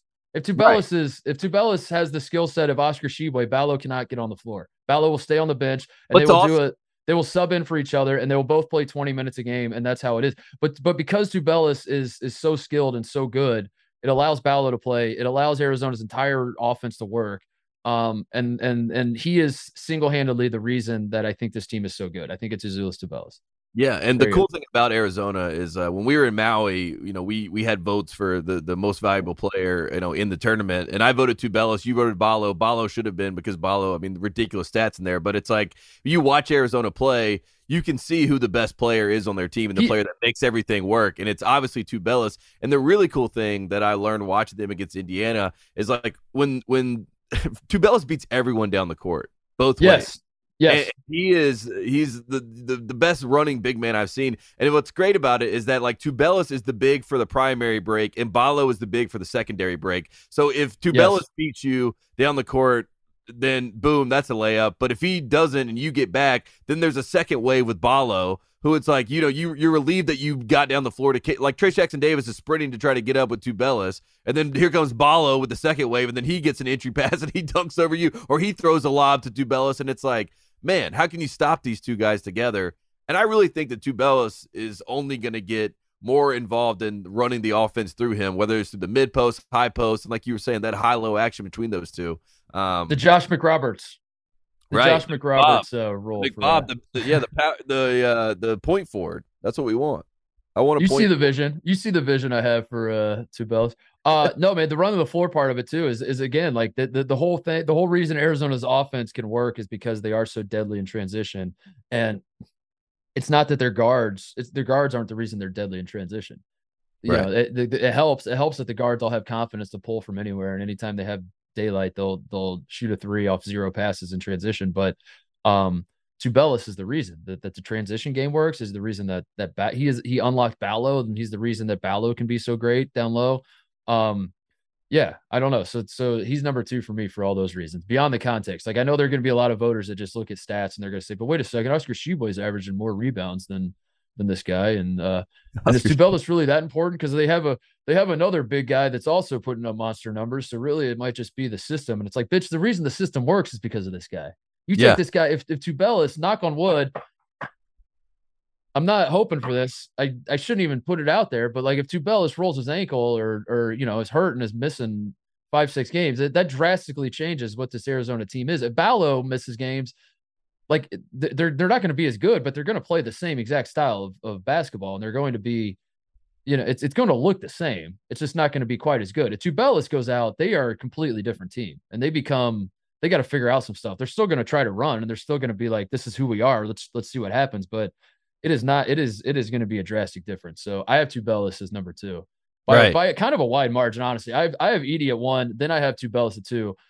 I think Brandon Miller's probably 3rd, but I have a big gap between Edey and Tubelis and the rest right now. Right. Yeah, go ahead. No, I got Miller, Edey, Tubelis. I mean, Tubelis should be in that group, and if you argue him as the guy, you won't have any argument from me because he is. He's a tone setter, and he's also like Kerr Kriisa speaks as if he is Tubelis. You know what I mean? He's talking like he's the one doing what Tubelis, like he's the mouthpiece for Tubelis, while Tubelis is not saying a word and just doing all the dirty work. And he's really good. So I think that top 3. And then I probably have Jalen Wilson and Sanogo as my All-American team right now.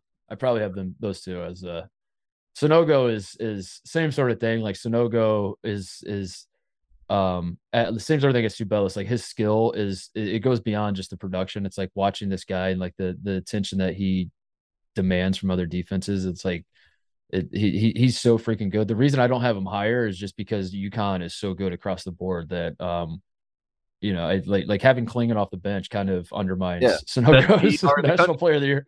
Right. Yeah. So that kind of but again, like UConn situation, have Klingon, a guy that is on your watch list, Tate, and he can't start. He doesn't start because he can't start, and the reason he can't start is because those two guys can't play together, and that just underscores to me like the importance of Tubelis. That like he allows Arizona to play 2 big men like that together, and they have the best front court in the country because of it. And I don't know, but I got Timmy still in the mix, by the way. As much as I shit on Timmy in the preseason, and I've kind of built a reputation as a Timmy hater, I think Timmy's still in the mix. I think he's in the mix too. I think he's in the mix, and I think Jaime Jaquez will be in the mix as well. Jaquez is up there. Yeah, Jaquez is my 4. Instead of Jalen Wilson, I have Jaquez at 4, then I have Sanogo at 5, and then I have a 6-man Jamal Mashburn Jr., and that's just because I love him.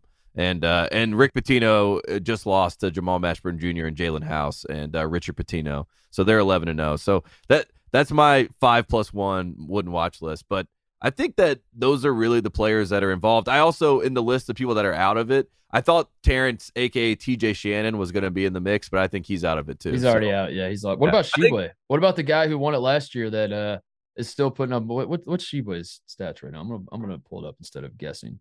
Go ahead. I think that Sheboy is going to be in the conversation just because he has to be, and I wouldn't be shocked if he's like third team All-American, where it's like, who's the last big that we put in? But I think him and Timmy are going to be fighting for that spot, to be honest with you. And I think Timmy would probably have the edge right now for me over Sheboy. Not to say that Oscar's not playing well. But he's averaging 15 and 14. Right. It just feels. Yeah, but it feels a lot different. The charisma's gone. The charisma has been completely sucked away from Oscar and all things Kentucky basketball, honestly. And Oscar doesn't have that ability like to Tubelis to kind of run the offense through him, so to speak. Like, he's not really that guy. He gets his buckets on offensive rebounds. He he kind of does the garbage work for this team, and they need a guard to actually set the tone. And I think it could be Wallace, but at the same time, I don't know. I mean, watching Kentucky, they're a bit of a mess. And just seeing them against UCLA, one team is very well coached. One team knows what they're doing. They have a plan. And the other team feels like they're freelance in every possession. And that comes down to coaching. I reached a point I think it was probably like yesterday or the fallout of the UCLA game as Kentucky fans are losing their minds and they've had enough. And I really don't know if they're trying to put Cal in the hot seat or not. I don't think he is on the hot seat. I don't think Kentucky's AD is going to even entertain the idea of it. But for Big Blue Nation, they've had just about enough of Cal, it seems. But I had a revelation like yesterday that I don't blame them. Like, I think like not that I'm trying to like pile on Cal, but like there's this idea that Kentucky fans are irrational and behaving crazy. And I saw like a lot of Kentucky sports radio clips being passed around by people who are fans of other teams and just laughing at them. And they are funny and I laugh along too. But I think if you're like a neutral fan, you tune into like Kentucky losing to UCLA, you see Kentucky fans lose their mind and you say, you're overreacting, dude. You want to fire your coach because of one game because they lost to UCLA. UCLA is a good team. Like, why would you disrespect UCLA like that? Dude, the like I said about Oscar, like the charisma is just completely gone from that program. There's like nothing, there's no juice left whatsoever. And if I'm a Kentucky fan, like it is bleak times right now. Like the only silver lining is at least you're not Louisville. But every big game it feels like Kentucky plays in right now, they lose. And there's a lot of parallels between the Kentucky basketball fan base and the Ohio State football fan base, which is probably why I identify with it so much, is that like outsiders are like, dude, you still win this percentage of games. You still, excuse me, have the best recruiting every single year. You're still always in the mix. I would love to have the quote unquote failures that you're dealing with right now.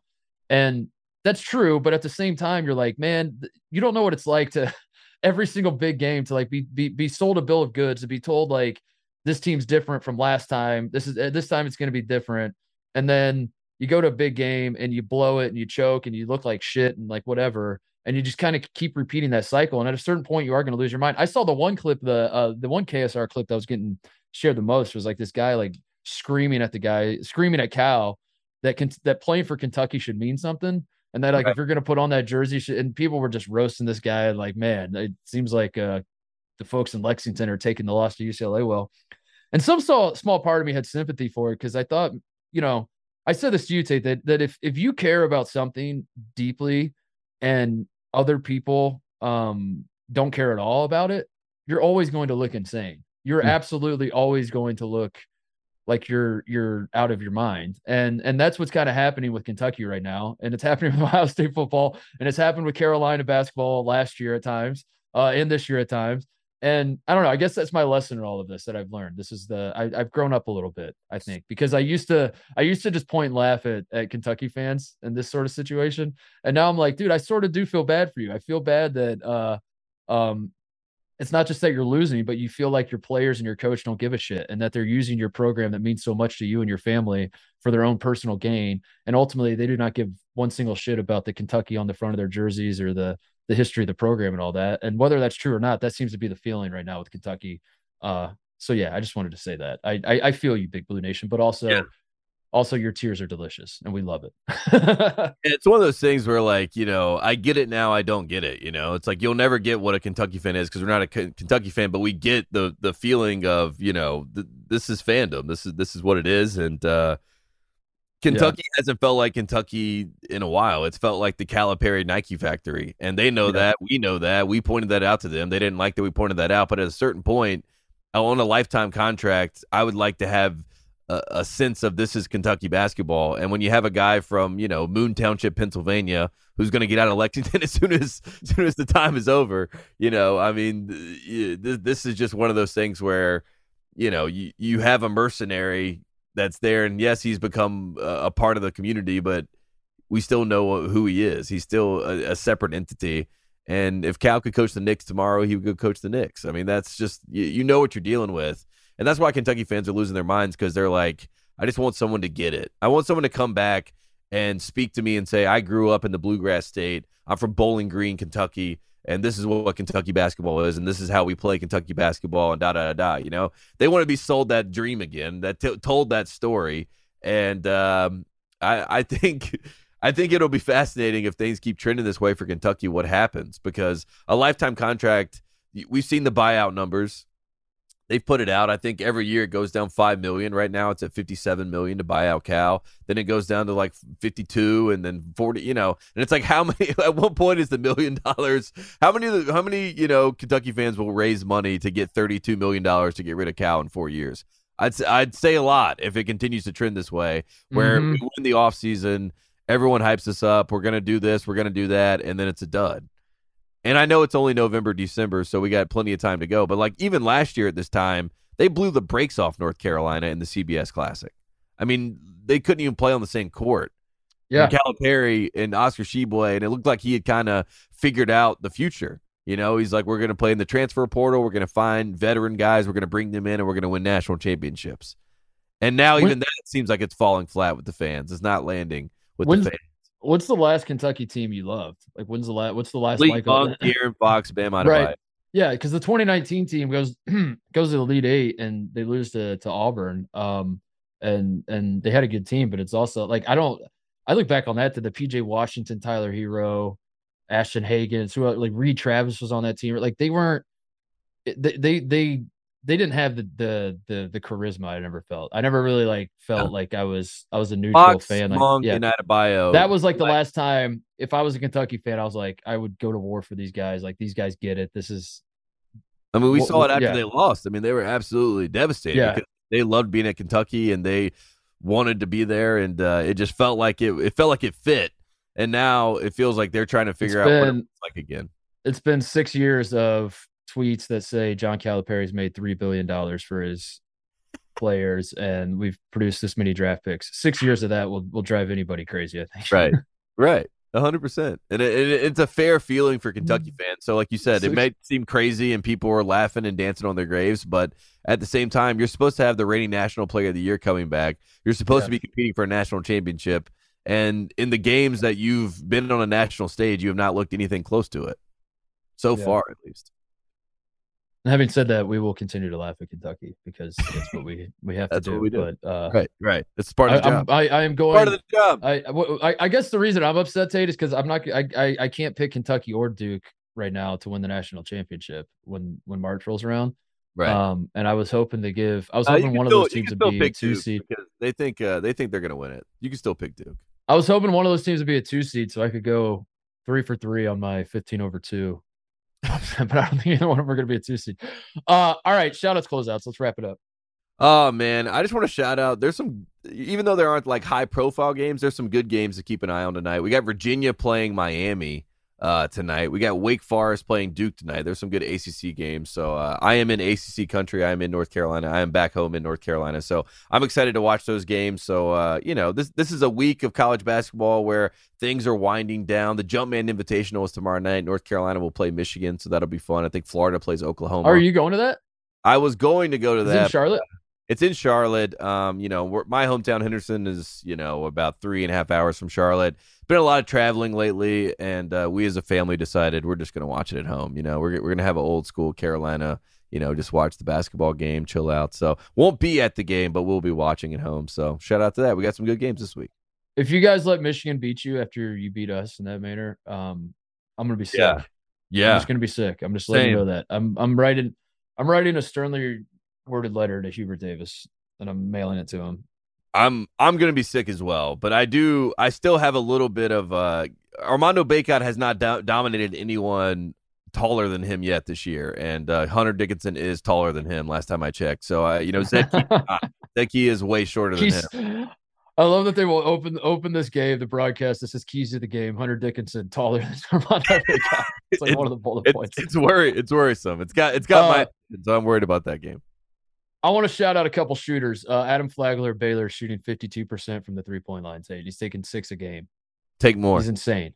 He's absolutely insane. He's in the hunt for the Salim Stoudemire territory for me, where I scream from the rooftops like, this guy cannot miss, and why are we not talking about him more? And he's shooting 52% from 3, 50% from the field in general, and 88% from the free throw line.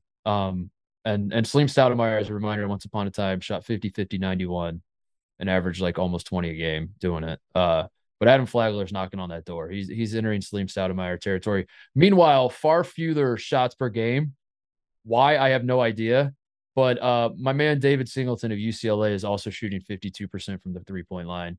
And every time I watch UCLA play, I am screaming at Mick Cronin. He doesn't hear me because he's screaming just as loud as I am at his players. Why is this man not shooting more? It makes no goddamn sense to me. He's shooting 4.5 threes a game, and he's shooting 52%. He's only averaging 7 field goal attempts per game. He's coming off the bench for UCLA. He's got to be a super senior, right? Like, this man's been around forever. I feel like he's been at UCLA since I've been in LA. Like, I feel like I was going to games before I even lived out here. When I come out and visit you, play against Cincinnati with Mick Cronin coaching. Yeah, I swear. It makes no sense to me. I have circled David Singleton as a guy when we do our draft talk in June. I'm going to be mentioning his name way more. No other draft show you'll listen to will mention the name David Singleton except Titus and Tate, because I will be talking all the time about how I would draft David Singleton in the first round and then get fired because he won't pan out in the NBA. But I'm like, dude, I'm in love with this man. He does not miss. He doesn't miss. I told you when we were at MSG, I think the big brain move for UCLA to be a national championship type team is to swap Amari Bailey with David Singleton. I think they start Singleton as the 2 guard, let him just spot up, and then Amari Bailey, you come off the bench and you're the scoring option on the second team. Yeah. And then that, I think, opens up things for Amari Bailey to have the ball in his hands and yada, yada, yada. So that is my big brain move to Mick Cronin. Put Singleton in, start Singleton. I know you have to placate the 5-star recruit that's coming from Sierra Canyon, but I don't know. I got Singleton on my big board right now. That's all I'm saying in the draft. Right. Draft this man. He's incredible. I love him. I think that's it. I don't know if I have any other shout out Lionel Messi, this soccer player. I don't know if you heard of him. Tate won the World Cup. That was pretty cool. Pretty good. Mbappe was amazing too. I mean, I had no stake in the game. I was happy to see Messi win because I always felt bad for him with the Maradona stuff. It just felt like Maradona fans were just bullying Messi. They're like, you will never be Maradona, even though he's been, arguably the greatest soccer player we've ever seen. So I am happy to see him get a win. It was also amazing to watch Mbappe play him on that stage. And unfortunately, I was on a plane for most of it, so I was watching on my phone. So I did not get. I was on a plane too. Yeah, I was flying back. I watched it on the. I watched it on the plane, and it was pretty wild to be. Yeah, it was for me at least. I think it's going to be a remember where you were type thing. Right. That I think I'll always remember that where I was on that plane watching. And the celebration in Argentina, where it was like. It looked like it was out of a video game. I mean, I thought it was one of those AI creations. I've never seen that many people celebrating in unison in such good spirit and good. That's a new life goal of mine, is to go to one of these countries for a World Cup final, and when they win, be there for it. To just You just got to make sure that you're there for the win and not the loss, because I feel like if you're for the loss, I know riots begin, and you don't want to be. I know. I think you're gonna get the hell out. France was all riots. Or like the year I decide I'm going to do it, it's like Iran versus Russia in the final. Yeah. I'm like, fuck. Yeah. See you guys there. And I'm already, I think 2026. I think 2026 we're going to the Final Four. I think mark it now. USA is the Morocco of 2026. We're going to the Final Four. We're the heartfelt story. Everyone loves us. It's gonna be great. Last thing I was gonna ask you. Avatar 2. Are we sure? What do you think? I think that they've done a really good job, and I told you this. Are you gonna see it? Have you seen it? No, I haven't seen it. I think I'm gonna go see it with my mom and brother when I'm back home. But I did see that James Cameron, I guess, made the actors actually act underwater. And that is like there's always something that James Cameron does. You're like, why are they fawning over this man and lauding him so much? Even though we know James Cameron's, he's one of the greatest. So it's not shocking, but he made Zoe Saldana and Sam, whatever his name is. I can't believe Sam Meninga. Yeah, I wish it was Sam Meninga. But Matt Damon passed on Avatar, by the way. He was supposed to be the star of Avatar, and he would have gotten 10% of the box office. So he would have made $250 million. The reason I want to see Avatar, and I thought I saw the first one like every other living person on this planet, apparently. Right. Everyone's seeing this one too. And when it first came out, I was like, no one's going to want to see this. And now everyone wants to see it. Well, like everyone else, after I saw the first one, I forgot everything about it the next morning and couldn't tell you one character's name. I couldn't even tell you what really happened other than I remember they put their tails together and had sex that way. And I was like, that's something. It's like, that's interesting. I don't remember who was in the first Avatar. I don't remember anything about it, honestly. So I wasn't sure if I was going to watch this one. And then I've seen so many articles or stories or tweets or whatever about James Cameron just being a general, I don't know if asshole is the right word, but just kind of like being a dick, I guess. Like talk, because I saw the exact same Matt Damon thing, but it was like a quote from Cameron that was like, I'll have him for Avatar 3 if he wants, but he's not getting 10% this time. Or like he said it like some snarky. Like every single story I've seen about promoting this movie has just been James Cameron being a little bit of a self-centered prick, which he kind of is. But it's made me want to see the movie so much more because I'm like, this is hilarious. It's like the funniest PR campaign ever that they're just like, our director, he's insane and he's a dick to everybody. And for that reason, you're going to see this movie. And I'm like, yeah, you're absolutely right. I think I am. Right. And when it first came out, he was like, I'm not even sure if I'll do a sequel. And now I see that it's like James Cameron is planning 5 Avatar films. So I'm like, who wants this? Who wants this? And it's James. James is like, I want it. You're gonna watch him. Dances with Smurfs does it again, and he will raise the bar. That's one of the best South Parks ever. James Cameron in the abyss trying to raise the bar, and the bar is so low. Oh my god, the bar is so low. So thank you, Jim Cameron. God bless. All right, that's the show. I again to reiterate, I have Zach Edey 1, Tubelis 2, Brandon Miller 3. I put Sanogo at 4 and Jalen Wilson 5. So if you run social media for any of those schools and don't put me in your graphic, you're a fraud, and you probably will be on the Fraud Power rankings on Friday. So Alabama, I expect to see a graphic with me. Brandon Miller is the best player in the country. He has gotten my wooden vote as of now, as of December 20th. It could update tomorrow, but as of right now in this moment, number 1, Brandon Miller, number 2, Zach Edey, number 3, Tubelis, number 4, Jaime Jaquez Jr., number 5, Adamas Sanogo. So there you go. That's our top 5. I think that's a really good list. And it's a great list. And if you don't put it out, you're cowards. You're not only. All right. That's the show. See you guys later this week.